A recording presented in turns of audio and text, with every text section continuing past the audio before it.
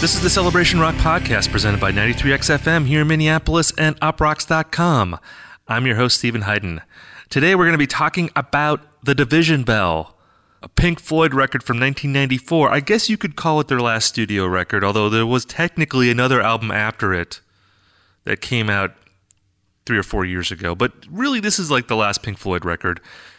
Most people consider it one of the worst Pink Floyd records, but in this episode, I'm going to be taking a different position than you might expect. It's part of a new series that we're going to be doing semi-regularly on this podcast called Contrarian's Canon. And you might remember about a month ago we did an episode on DC Talk, Jesus Freak, with Riley Walker, who's a great indie rock, folk rock guitarist. He put out a record earlier this year called Deaf Men's Glance. You may also know him from Twitter. He's a very funny guy, a very smart guy. And I think he's sort of like a music critic in the guise of a musician in some ways. I mean, he's a great musician, but he also has a mind like a music critic. So I like talking about music with him. And we talked about DC Talk, Jesus Freak last month. And now we're going to be talking about The Division Bell by Pink Floyd from 1994, a record that we both love, but maybe it's not that well considered in the general populace. So in this series, Riley and I are going to be sort of looking at records like this that we both like, that maybe a lot of other people don't like, and we're going to make a case for them being reevaluated. Hence the Contrarian's Canon aspect of this semi-regular series that we're going to be doing. So Riley was actually here in Minneapolis I guess about a week ago. He played a show, and it was phenomenal, by the way. You should see Riley Walker live. It's pretty jammy, sort of like an indie rock Grateful Dead type vibe.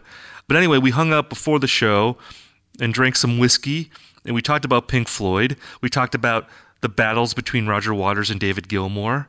We talked about how the sort of non-Roger Waters records, which are Momentary Lapse of Reason and The Division Bell, are sort of underrated, or at least The Division Bell is underrated. We had a really fun conversation about it.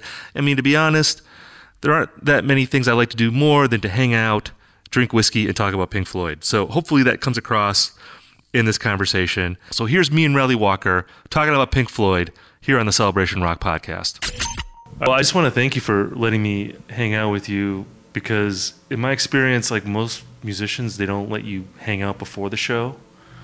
It's always like after the show. Like you and I'm trying to think of, there's like one other person I think that actually let me hang out before the show. I don't know if it's like musicians, you have to get psyched up, or you're worried about your voice.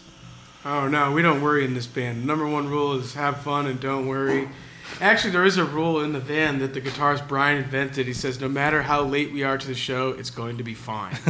That's kind of his. So we stop a lot, and eat a lot. So one of those bands that loves to stop and piss. It's just better to, I mean, for me, selfishly, like as the concert goer, it's more fun to go before the show.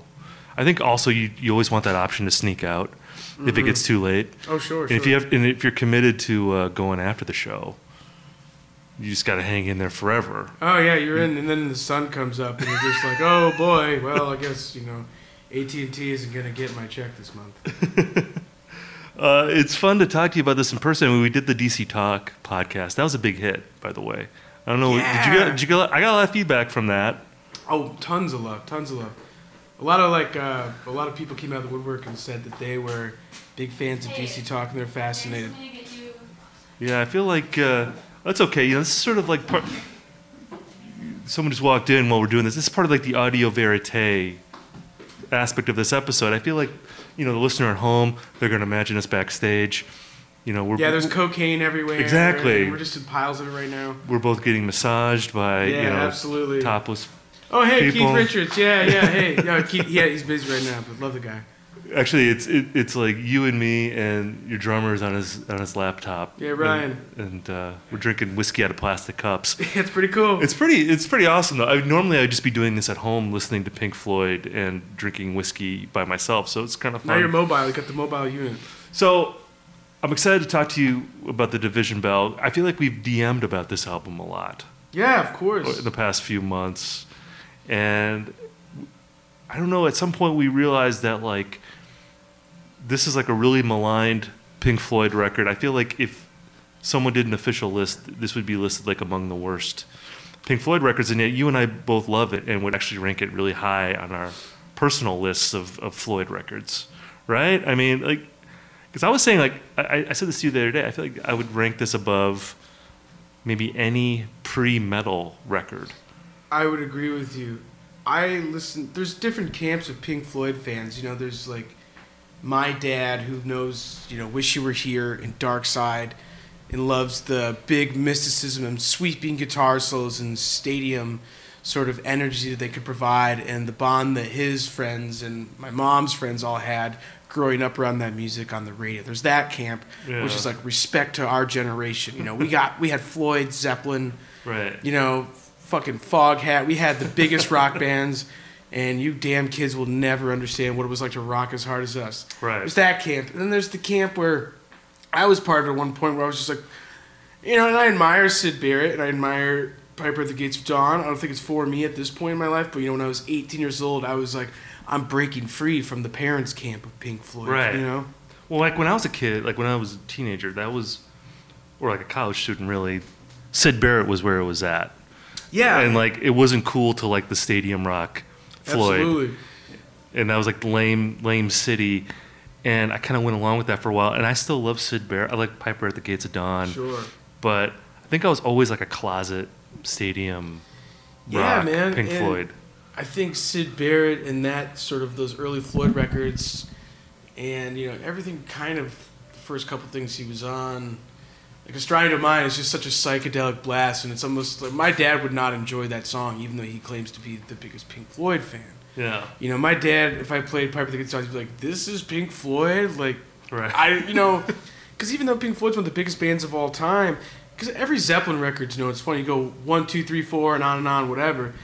Every fan, big and small, of Zeppelin knows those records and aware of their whole discography. And there's a whole generation of people, and I'm just, this is.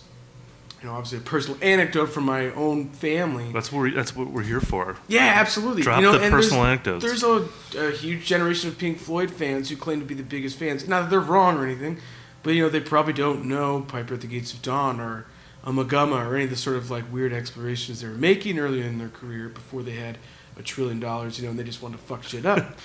So yeah, listening to Syd Barrett was definitely a defiance against like, oh, that's the normal Pink Floyd fan. That's the Pepsi drinker. I'm going full Fago over here. I'm going far out with Syd Barrett. He's one of us. Syd Barrett's one of me, a kid who just wants to get fucked up and trip an ass. And obviously the mysticism of him was huge. Right. Well, yeah, just the mythology of him. And really, just like to do a quick overview, you have like the Syd Barrett era, which is Piper at the Gates of Dawn, and I guess Saucer Full of Secrets, he's sort of still around at that point. But after that, he drops out, and then they have this kind of weird middle period where David Gilmour joins, but they still don't totally know who they are. They're doing Adam Hart Mother, the Umaguma record. They do the was that More, that soundtrack record? Yeah, soundtrack. Obscured by Clouds. Yeah. Which is kind of cool. There's some cool Those stuff in there. Those are like cult records amongst Floyd fans. They're like not the best, but they're cult like records. People be like, oh man. More like the Nile song is so rocking. People say that's like the beginning of hard rock. It's the Nile song. Right. I was living by the Nile.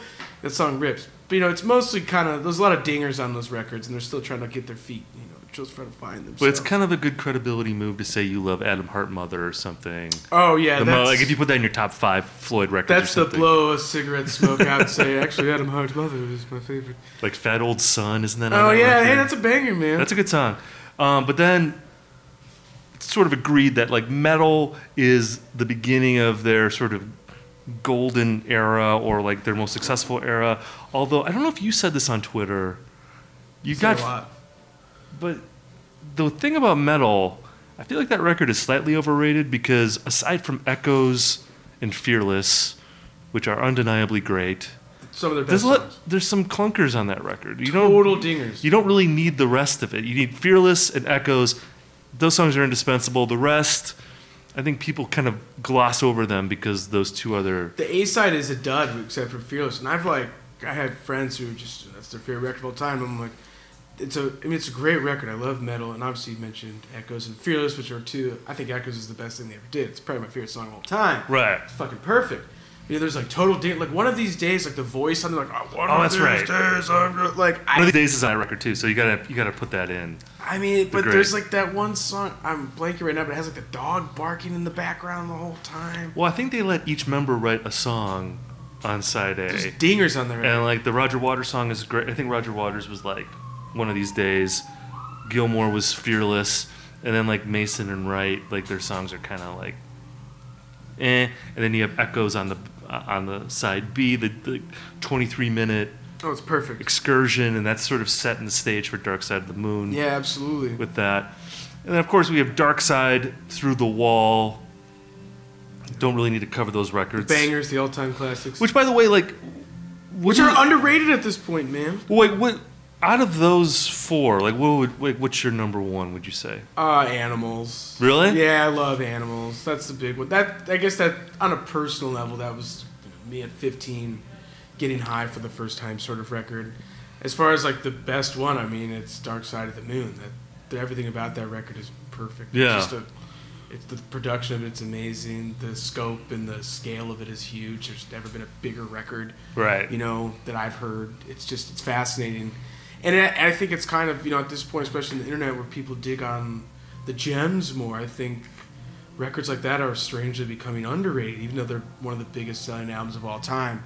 People be like, I don't fucking listen to that. That's the one my dad likes. Right. As I grow in old age in this life and become less of a curmudgeon, I learned that, actually, my dad had a pretty cool taste in records. Well, I think there's also a thing, too, that happens where people get sick of talking about certain records. It's I don't want to hear about Dark Side. I don't want to hear about Pet Sounds or XL on Main Street. You don't have to. So then you can, there's no new perspective. Exactly. You don't have to talk about them, but they're still great. Yeah, there's just this instinct to be like, well, instead of listening to that, instead of listening to Pet Sounds, listen to the Beach Boys Love You. Like, the Beach Boys Love You is, like, the best Beach Boys album, which I love that album, but, that's not true, really. My favorite is The Wall. Yeah, The Wall rules, and that's the one I would probably... obviously it's amazing. That's the one I would put at the bottom of my list, just because I think I simply over-listened to it. And Waters, love the guy, not my favorite member, Well, his attitude comes across too hard. And I'm really into, the inner band hatred at that point, And right. It's just him, fuck you, Well, and, and this will lead to the Division Bell eventually, but, one of the things I love about The Wall is that I feel like on that record you can really hear Waters and Gilmour complimenting each other, in a very obvious way. You're right. Like on a song like Comfortably Numb, where the lyrics are awesome, yeah, and then the music is amazing, and you just see what each person brought to the table. Because the thing about the Roger Waters David Gilmour dynamic is that I feel like more than any other partnership, they needed each other more than anyone else I could think of. Like just in terms of perfectly complimenting each other's weaknesses, mm-hmm. and being like, Gilmour, not a great lyricist, but an amazing sort of musical mind guitarist, and able to come with great melodies. Really paint a picture with the guitar on those sorts of records. And I'm not even stoned right now saying that. It's he can really just paint a beautiful scenery with his. But he can't really put a sentence together. He can't write lyrics at all. He's got some real dingers. So then we get into the 80s, and you get to the final cut. The final cut's important to the making of, the Division Bell, because the final cut is the last straw between Gilmour and Waters. Shit is going way wrong. And I love the final cut. That's a whole other pod right there. I love the final. That's the one where you can, I've sat in bars many a night just debating people the final cut is a piece of shit. And that's my favorite Waters sort of thing. That's where I think it was awesome. That's the first time Pink Floyd just kind of dropped the stadium act. Right. And they were just we have everything we could ever need. We're very wealthy people. We've conquered the world. Let's just make a fucked up dark record. that is just like insanely far out. And Or Roger Waters decided that anyway. I think Gilmour would have been like, hey, let's just have majestic guitar solos. Let's just rip right now, you know? And then eventually, that pair just fell out, and then you have a bit of absence. You have Momentary Lapse of Reason, which, Waters is out at that point. Well, I want to go back, because, like you say, Final Cut, basically a Roger Waters solo record. Basically. And he makes, they make that record, and then he makes Pros and Cons of Hitchhiking and Radio Chaos, and then meanwhile... Rick Wright's not on Final Cut. No, and he's barely on... I was going to say he's barely on the wall, I think, too. Yeah, barely on the wall, yeah. But Roger Waters starts making these solo records in the 80s. Gilmour puts out his first solo record in 78 and another one, About Face, in 84. And kind of going back to that idea on the wall of them complementing each other, those solo records to me are so interesting because you could totally hear, okay, not much musically going on the Roger Waters records. Yeah. Gilmour has just kick-ass music. But we were saying before we started, About Face could have totally just been a fake Pink Floyd records. But there's nothing going on really lyrically on those records. There's no concept. There's no. It's rock and roll. It's just rock hits that he wanted to make at the time. And yeah, I was listening to About Face on the drive over here, and I was like, man, a lot of this just sounds like Dire Straits. It sounds like Brothers in Arms before Brothers in Arms came out. They get a bit janky there, yeah. But and I mean that as a compliment. It was sort of just pretty prominent Hammond organ, and him just writing these sort of heartland rock type jams, with awesome David Gilmour guitar solos. And yeah, I have no idea what he's talking about in any of the songs, and I don't care because I just love the music so much. And then you go to the Waters records, and it's they don't really engage you if you just listen to the record, but then you listen to it while looking at the lyric sheet, and you're like Pros and Cons of Hitchhiking especially. He's got a lot of depth, man. Yeah, and the narrative on that record, it's like a dream sequence in a dream sequence. And he's talking about marriage and stuff. It's kind of deep. It's it's not like a metaphysical thing. It's sort of everyday life that he's talking about on that record. And it's the enemy was kind of rising in American politics at the time and UK politics. I think everybody was pretty pissed off, much like today, I guess. So I think he always has great themes of sort of oh shit, the oncoming doom of the world. Yeah, he's really good at writing that out and painting that picture. I agree with you absolutely. But do you know that song "Murder" on About Face, that David Gilmour?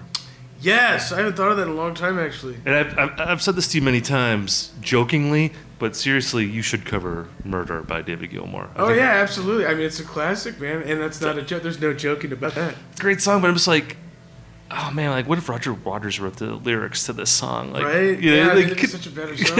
Because there's so many songs on About Face where I'm oh man, if this just had different lyrics, it'd be absolutely. It would just this is I'm enjoying this anyway, but it would just take it to the next level. And also, on the Roger Waters record, it's if this just had some, because he hired Eric Clapton to play on Pros and Cons of Hitchhiking. Yeah, there was some. And David Gilmour was hanging out with John Martin at the time too, and Phil Collins. There was just all this weird everybody had been. Their bands had kind of fallen apart. They were no longer kind of relevant to the new scene, or they're kind of started to see as dinosaurs. And they all just kind of came together guys, we gotta get out of this, man. The kids, they don't think we're cool no more. Right. They got the Talking Heads and the Ramones now, Right. So I find that fascinating. The whole 60s, 70s counterculture just started to become kind of okay, Dad. And then we're wearing khakis and and blazers. The receding hairlines are starting to come through. It's starting to get real bad for these guys, Well, and then and you mentioned this Momentary Lapse of Reason comes out in '87, first Floyd record without Roger Waters, huge hit. They do I think a 3-year stadium tour, massive tour, and that's again Gilmour fully in charge. You see the live videos. He definitely has the Miami Vice. Roger Waters on record saying, just being pissed off at them the whole time, in interviews trashing them, saying I don't get this music, I don't know why they're using the name Pink Floyd. And saying on record, and basically saying you have stolen my band, and I am the guiding force absolutely of this band. And meanwhile, Gilmore's like, well, motherfucker, there's like 50,000 people coming to see me. They don't give a shit about you. Exactly. And he's like, scoreboard. It's basically just pointing at the scoreboard saying, like, look, son, you're defeated. You're playing Radio Chaos, that album. No one's showing up. Oh, no, that's a terrible record, too. It's like, go to any record store, it's $1 for 3 of them. Right. And they were, like, losing money. I mean, this is another thing. They were losing money on the wall, on the tour, because the production was so big. They're just like, it was a big money thing, and it's crazy, a band. And that wasn't even like a real tour. I think they only did, like, certain cities. Yeah, the record sold 1 billion copies, and they all lost money on it personally. Right. So everybody was just like, what is this band doing? How did we fuck this up? I mean, I don't think they had done a proper tour since Animals. Right? No. And then, so there's like a 10-year gap. So the market's primed for Floyd. And we need a baby. And drum roll up. Here's our big old intro, baby. We're coming. And Momentary Lapse of Reason, that's not a good record, I don't think. There's some good songs on there here and there. Turning Away is gorgeous. The other records or the other songs are... Like One Slip, I kind of like that song. On the Turning Away. Like, that's a classic Floyd song, if you ask me. But they were kind of trying to sound 80s on that record, I feel like. Oh, the production's terrible. Like, the whole gated everything. It just... The drums sound like Phil Collins, Right. Like, dum, dum. Like, just right in the front of the mix, it sounds like... They're trying to make, the gates of heaven hear their fucking drum roll. Which, Phil Collins does well, but, that's not really a Mason look. Well, and, like, I love, like, the liner notes of that record. I don't know if you've, like, seen, like, the photos on the interior where it's sort of, like, there's a bunch of photos of Nick Mason and David Gilmour, like, sort of doing, like, glamour shot type poses, because like Pink Floyd, they never put photos of themselves in any of their albums. I think like Uma Guma, they're on the cover. Yeah, but that's am I saying that right? By the way, am I saying that right? No, yeah, it's like that mirrored image, like image and image. Yeah. Like am I saying the album title right? I always feel you say Uma Guma. Yeah, I say Uma Guma. Uma Guma. Potato of psychedelic concept records, man. But anyway, I just thought it was hilarious that there's this huge controversy about like whether this is like legitimately Pink Floyd, and then like Nick Mason and David Gilmour just to troll Roger Waters. We're like we're not only going to put like one portrait of ourselves, we're going to put like a couple portraits of ourselves, and like putting like their hands on their their head on their hands, like ain't I a stinker? Bruce Springsteen guy's doing it. Why can't we? He's got hits right now. He's the biggest guy in the world. So okay, this is a long preamble to get to the record we want to talk about, which is the Division Bell, and I feel like Momentary Lapse of Reason doesn't have a great reputation. And Division Bell, I think, gets lumped into that because of people just assume, well, both post Roger Waters records aren't any good. And it's the 90s. And it's the 90s, and I remember at the time, like I was a teenager and I was getting into Pink Floyd, and I was sort of, Pink Floyd played Camp Randall Stadium in Madison on the Division Bell tour, so like I could have gone to see them, and like I didn't because I was, a snob. Oh, nice. And that's like one of the big regrets of my life, because that was like my one snobbery chance. Amongst Division Bell that came out? Well, yeah, because I was reading rock books and rock magazines, and Roger Waters wasn't there, so it's like, well, this isn't really like Perry Como or something. Yeah, it's like, oh, this is just nostalgia tour. It's not really Pink Floyd, but man, when you revisit the Division Bell now, it totally holds up. And I know for me, like, I think part of changing my mind about it, I don't know how you feel, but I think now I just sort of think of it as like a David Gilmour solo record that is called Pink Floyd, and like has Rick Wright on it, actually playing a pretty big part. He has he came back around after he was kind of canned for most of the last. And he has like 5 co-writes on that record, which is like sings on what's the tune he sings? It's the song. It's like Inside Out. Wearing the Inside Out. Wearing the Inside Out. That's the best song on the record. I was gonna say, like, his voice is great. Because he used to sing back in the day like on Australian Domain and stuff, and like a bunch of early shit where he's like losing his fucking mind, but it's like beautiful choral voice. Well, what knocked me out about that song too, I realized at one point that. Sorry, I'm burping here. It's okay. We're drinking Minneapolis, babe. There's nothing else to do here except get lit. Yeah, good man. The other day I realized that, like, do you listen to that band Air? Of course. The French band. Like, he invented air on that song. Because it shit. totally has air-sounding vocals. Because it's sort of this, like, robotic monotone. And there's, like... was it Dick Perry playing like very sultry saxophone on it? It's a big, Dick Perry's back, the sax player. And it's sort of jazzy a little bit. And it just sounds like that 10,000 Hertz record that came out. We were just talking about that in the van the other day. And that's them doing Pink Floyd sort of consciously, but it's and like... we were listening to Beck Sea Change, and then I put that, and I put Division Bell on after, and it's just like this airy sort of like monotone, like just... rolling, no peaks, no valleys, just like right here the whole time. Like, they kind of started that on that record, man. Yeah. I think Division Bell doesn't get its fucking due. Yeah, I sincerely believe that. I'm definitely going to throw that out. I think Wearing the Inside Out, Rick Wright invented air 2 years before... Wait, that's 4 years before Moon Safari came out. So absolutely, yeah. Those French dudes have to... I'm just going to call those French dudes because I can't remember the members of Air right now. Yeah, man, they got to be cutting checks for that.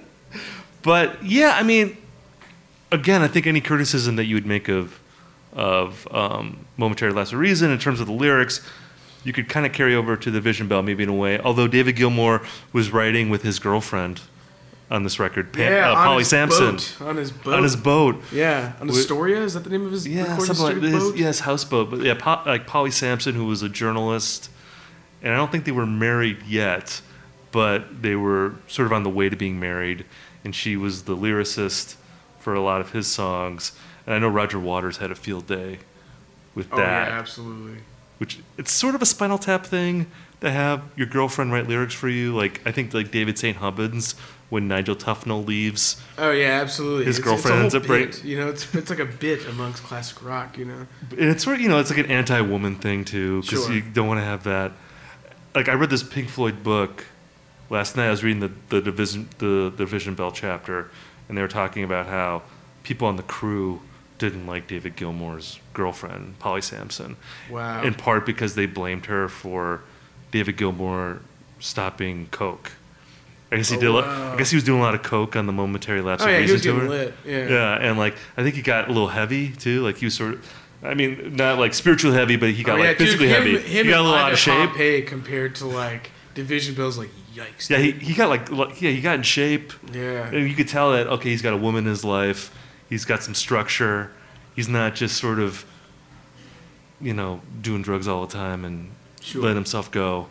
It's like you need that. Like, good for him. Yeah. But like some people on the crew, I guess, they were anti-Polly Sampson because they blamed her for Gilmour basically getting his act together.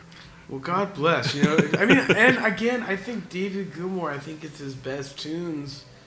Since Animals, if you ask me. Yeah. And if you ask me, like, what my favorite thing about Pink Floyd is that their use of space in songs. Like, they're the best at writing slow songs. They're the best at taking their time within the song to, like, bring it back to a verse from a big bridge or whatever. And this record opens up with Cluster 1. It's a fucking 6-minute instrumental sweeping passage. David Gilmour ripping the neck pickup of his fucking Stratocaster. It's classic Floyd, man. Well, it's sort of like a Shine On You Crazy Diamond nod, I feel like. And when I listen to this record again and again these last couple of weeks, what I'm really taken back by, what I didn't notice when I was listening to it as a teenager, a kid, very young, was that the lack of singing on it. There's just like so much jamming on it. It's like a lot.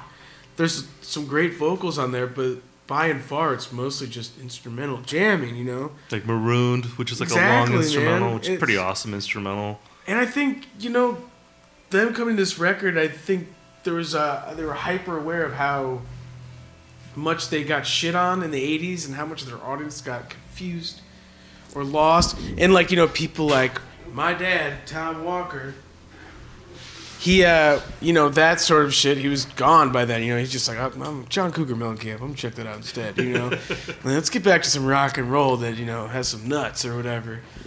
But I think this was, not a nostalgic record, but just like, hey, guys, that was weird. We were all doing way too much speed, and, we had too much money and too many cooks in the kitchen. And, so they brought back, the classics. They got the sax guy and the... Who's the guy who does all the art all the time? Why am I blanking right now? Storm Thurgeson. Storm Thurgeson. He's back on the beautiful album, which I think is iconic to my. It was a Strom Thurgeson. Strom Thurgerson. Is this Storm or Strom? Storm or Throm?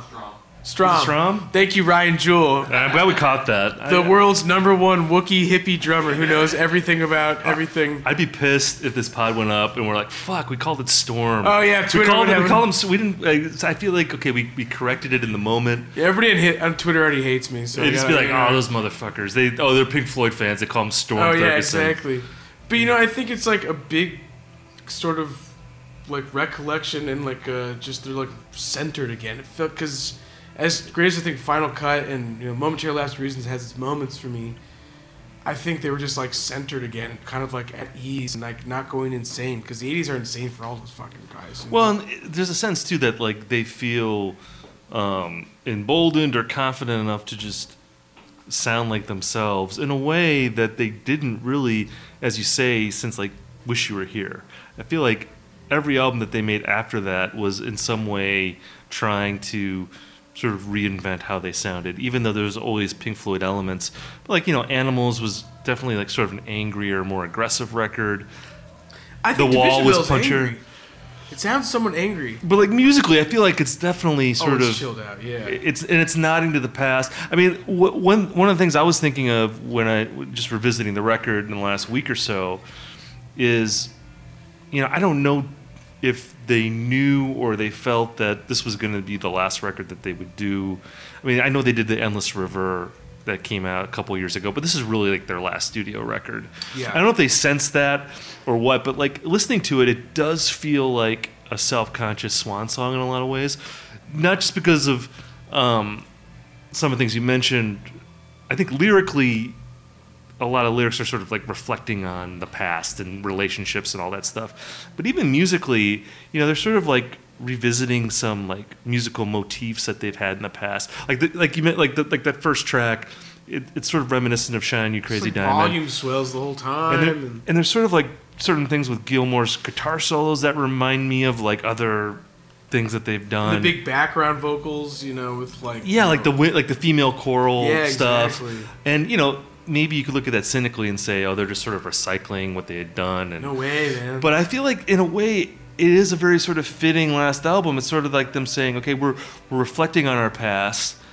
We've come to peace with it, and we're going to sort of celebrate who we are. This is like, we've been through a lot, and the record, I think, is sort of looking for some sort of reconciliation with. I mean, there's a lot of themes on that record about communication.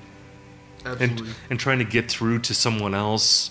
I don't know if if you play Dime Store Psychologist, you could say like, oh, they're trying to work out their feelings of separation from Waters and maybe even Syd Barrett. It does, but that seems pretty apropos, like for their journey. It does feel like a very like inspired death rattle of a band. You know what I mean? Yeah. It definitely feels like they're all like, I can't. All right. Because, Mojo Lapse Reason was 87, so we're talking, 4 or 5 years before this came out. So they're just sitting on their asses. It was 7 years. 7 years. It was like 94. 94, you're right. And they're just sitting on their asses like, are we a band for 5 of those? You know, it's like the thing that I've been involved in since I was 19, is that still happening? Now we're old men with, Well, I don't think Nick Mason gave a shit. I think he was just like racing cars the whole time. Yeah, he was really to Formula One at that point. I mean, did he even play drums on a Pink Floyd record since like... the Animals, maybe? I don't know. I feel like he maybe was in the studio, but it seemed like that fucker did not keep up with his craft. Oh, no, not at all. And it's so funny because he had like the most ripping shit like on Echoes. He did. And the only thing that takes me out of Division Bell is the drum. The production choices on there are very like, the drums are just like heavenly, whereas like, I like the drums just like, like Bonzo and old school Nick Mason style. Right. So that's the thing that takes me out. Yeah, that Live at Pompeii video. He's doing just crazy fills, and there's nothing better. And isn't he like? He's not shirtless. Like Gilmour's shirtless. That looks so fucking cool. That's the coolest thing. But he has like the handlebar mustache. Yeah, it just looks like he just deals fake speed and beats people up. Or like, hey, what are you doing? And then after that, I feel like at some point he decided, okay, I'm gonna just look like a suburban dad, and I feel like he decided that pretty early on. He's a narc now, man. Like by the end of the 70s even, he was like, I'm shaving off the mustache, I'm cutting my hair, I'm wearing tucked-in button-downs and khakis. Oh yeah, he's got to. Yeah, he's got a big Pier 1 shopping date. You know. And I'm just gonna like race fucking race cars. Although he did produce like a Damned record in the '70s too, so he kind of had like. He did. That's right. What a like, weird career. What a weird career trajectory. Yeah, he's kind of a weirdo. So is it pretty much a given that High Hopes is like the best song? That is an amazing closer. It's like. It's an amazing closer, and amazing to decide to close with that song at, technically the end of their career. Technically the end of them being a band. Right. It's the real end. We don't need to count the Endless River. The Endless River is just like outtakes I enjoy it. It's good, but like it's just outtakes from the Division Bell. Yeah, totally. It's just like them overdubbing some shit they left behind. It's not right. But yeah, I mean, they end on high hopes, and it's like just a total downer. And I gotta say, I remember that record being part of my childhood. I was 5 or 6, and I remember holding the CD. I knew who Pink Floyd was because they were on radio all the time, and my parents liked them a lot. And I wasn't a big music fan or didn't know shit when I was 6 or whatever. But I remember that record being really big, and my dad being like, "Oh yeah, Floyd, this is the band I listened to when I was a kid, man. I listened to this when I was like 15 years old, and like it meant the world to me."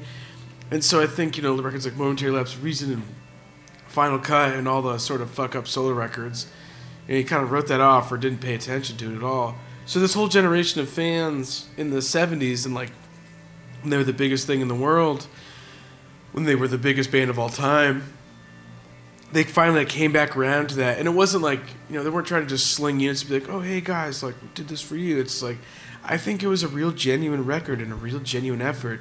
And I think David Gilmour, Pink Floyd means the world to him, I think he's a real genuine guy. In every interview I've ever read of his or seen of his, he doesn't really come off as sort of pompous or anything like the sort of, maybe Roger Waters is a great guy, but that's sort of how he comes off in the narrative. Oh, yeah. In the history of Pink Floyd. He's the arrogant sort of like, fuck you, pay me guy. Whereas David Gilmour is just like, "Hey man, like, I'm here for the tunes, this is what I'm meant to do." And I think that record is a real genuine effort, and I think he worked his ass off on it because that meant the world to him, and I think he knew how much it meant to people, 20 years ago or whatever, like how much that music meant to them, and he just kind of wanted to do this again and keep this thing going. And, they did. They toured their asses off on it, which became Pulse, and the live show is amazing. They're, like, on point.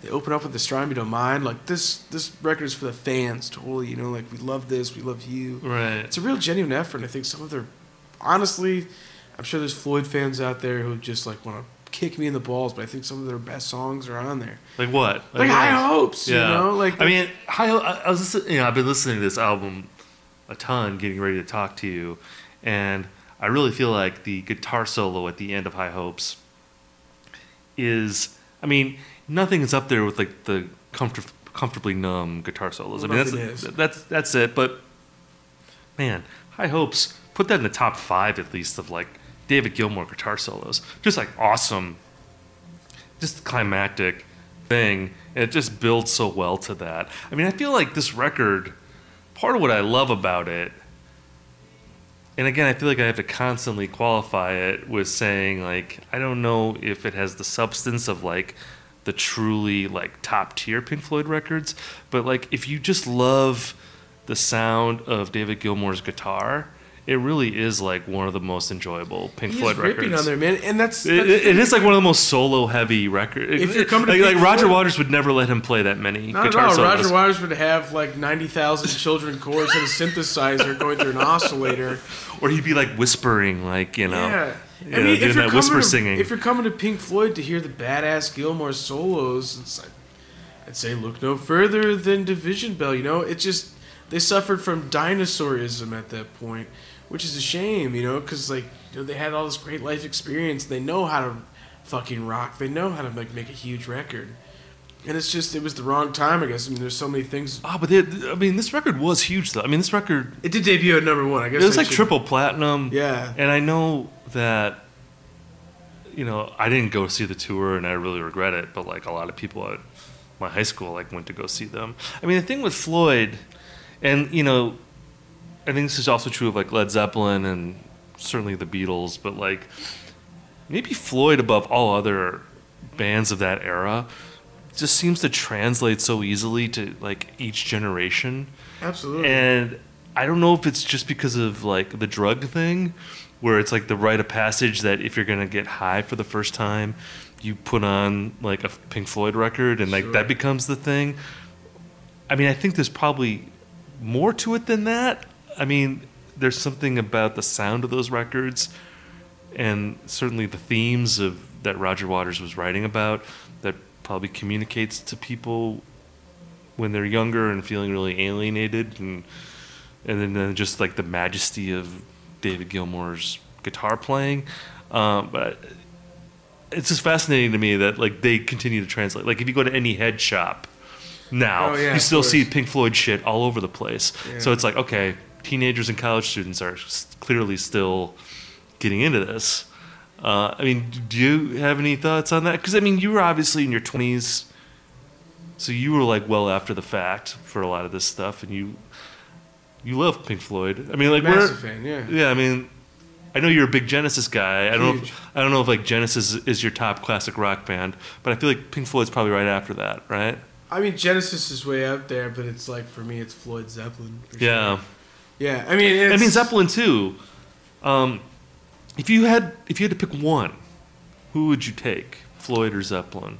Oh man, I was thinking about this question last night for me. Yeah, because I'm not into the Beatles or Stones because it's so clear the Beatles.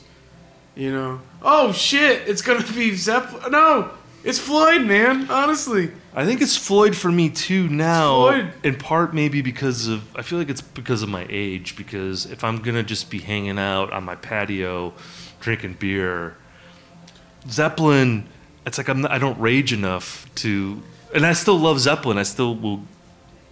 I will get the lead out, ladies and gentlemen. Yeah, I will still get the lead out, but we're gonna have a rock block here. But Floyd, to me, I feel like at this time in my life, it just resonates a little bit more, and I think in part because of the solo records. I think the story of Gilmour and Waters is so fascinating to me, and I just love going between like listening to About Face and then going to Pros and Cons of Hitchhiking.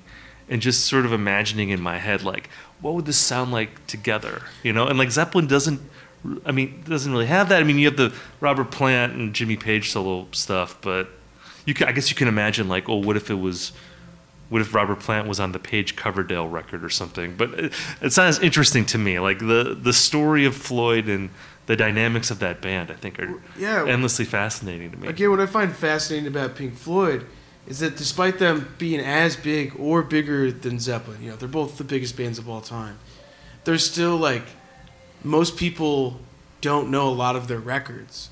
Yeah. Like the vast majority, like, you know, if you go to any city in the world, people can name off all the Zeppelin records, all the Beatles records, a lot of the Stones records. There's like deep cuts of Floyd that, you know, most people don't know. There's like decades of their entire career that people have never heard. Right. You know, there's like their early stuff before metal, and then there's post the wall.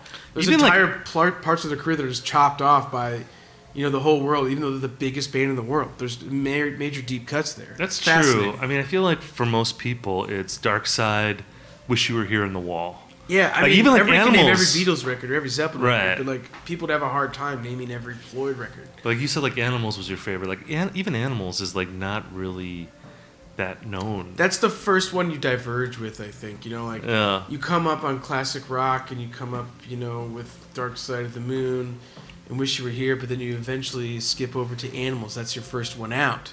And then you get to metal where you're like, oh shit, I know more than Pink Floyd fans, or I know more than my parents do listening to the radio or whatever, the shit I grew up on, you know? Like, they like Pink Floyd and Jackson Browne. I like Pink Floyd and Getting High, and then be like, oh, 13th floor elevators are sick too, you know? Sid Barrett's cool too, you know? Right.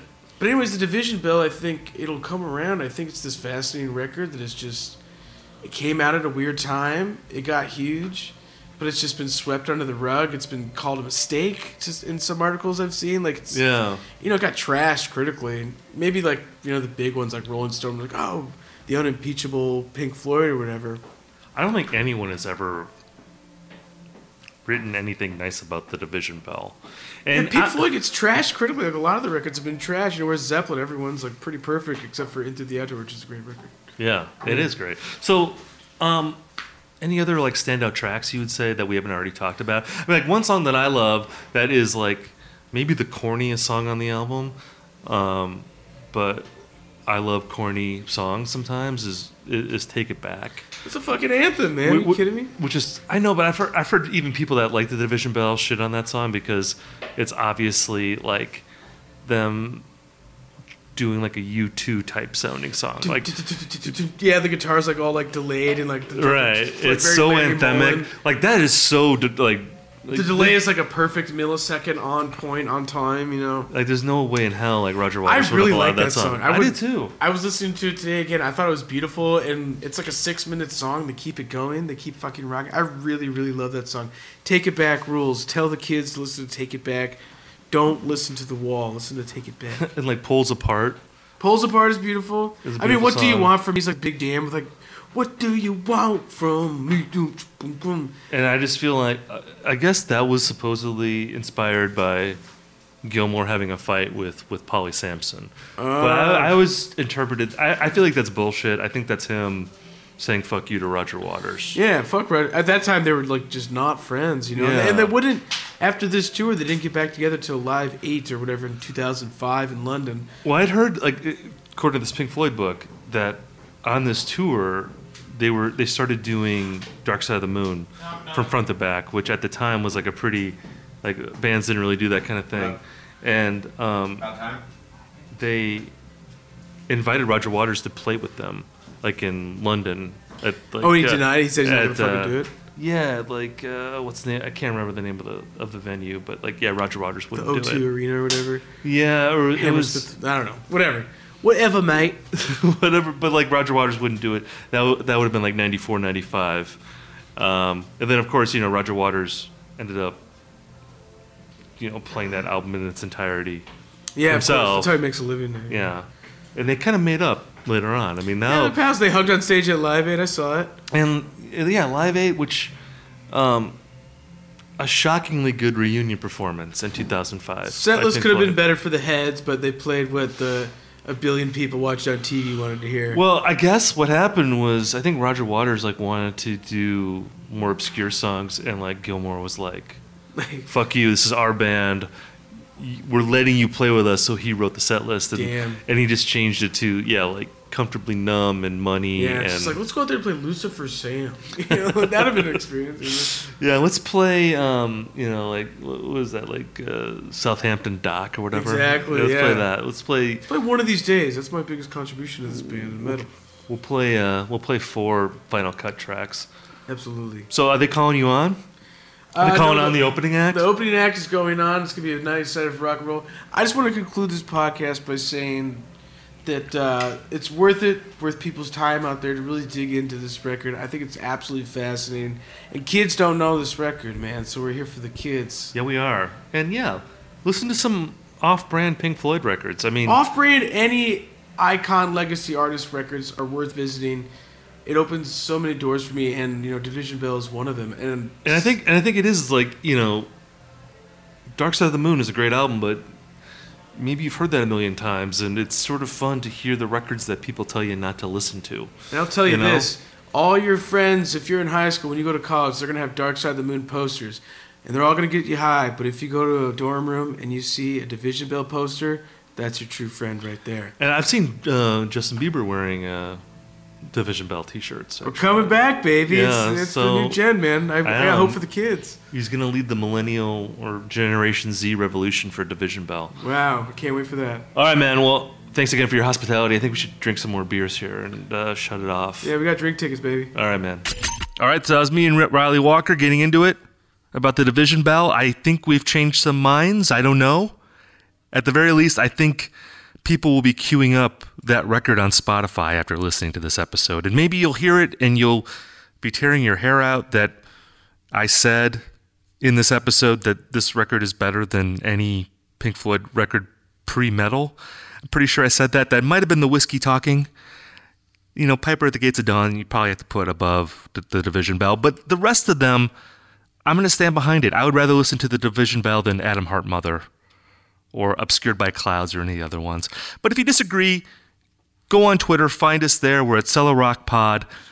Let me know what you think of this episode, what you think of the podcast in general. When you guys talk about us on social media, that always helps the podcast. It drives traffic to us. So I know a lot of you already do that. You get on Twitter, you talk about the episode, you talk about whether you liked it or whether you didn't like it, and that gets other people curious about it, and I really appreciate that. I appreciate you all for your support. I say this every week, but it's true. We would not have a podcast if not for you. So thank you so much. Also got to thank the man who makes it happen, Derek Madden. Thank you, Derek. Got to thank Josh Copperman for writing our theme song. Thank you, Josh. We will see you guys again next week on the Westwood One Podcast Network. The Bigger Pockets portfolio of podcasts are worthy of your investment. We're having a real conversation as real estate investors. New episodes available every day. It's important to buy where it makes money and not necessarily where you want to travel to. Bigger Pockets, On the Market, Rookie Real Estate, or Money Podcast. The purpose of flipping is to create more cash so then you can reinvest into other types of properties. The Bigger Pockets Podcast on YouTube or wherever you listen.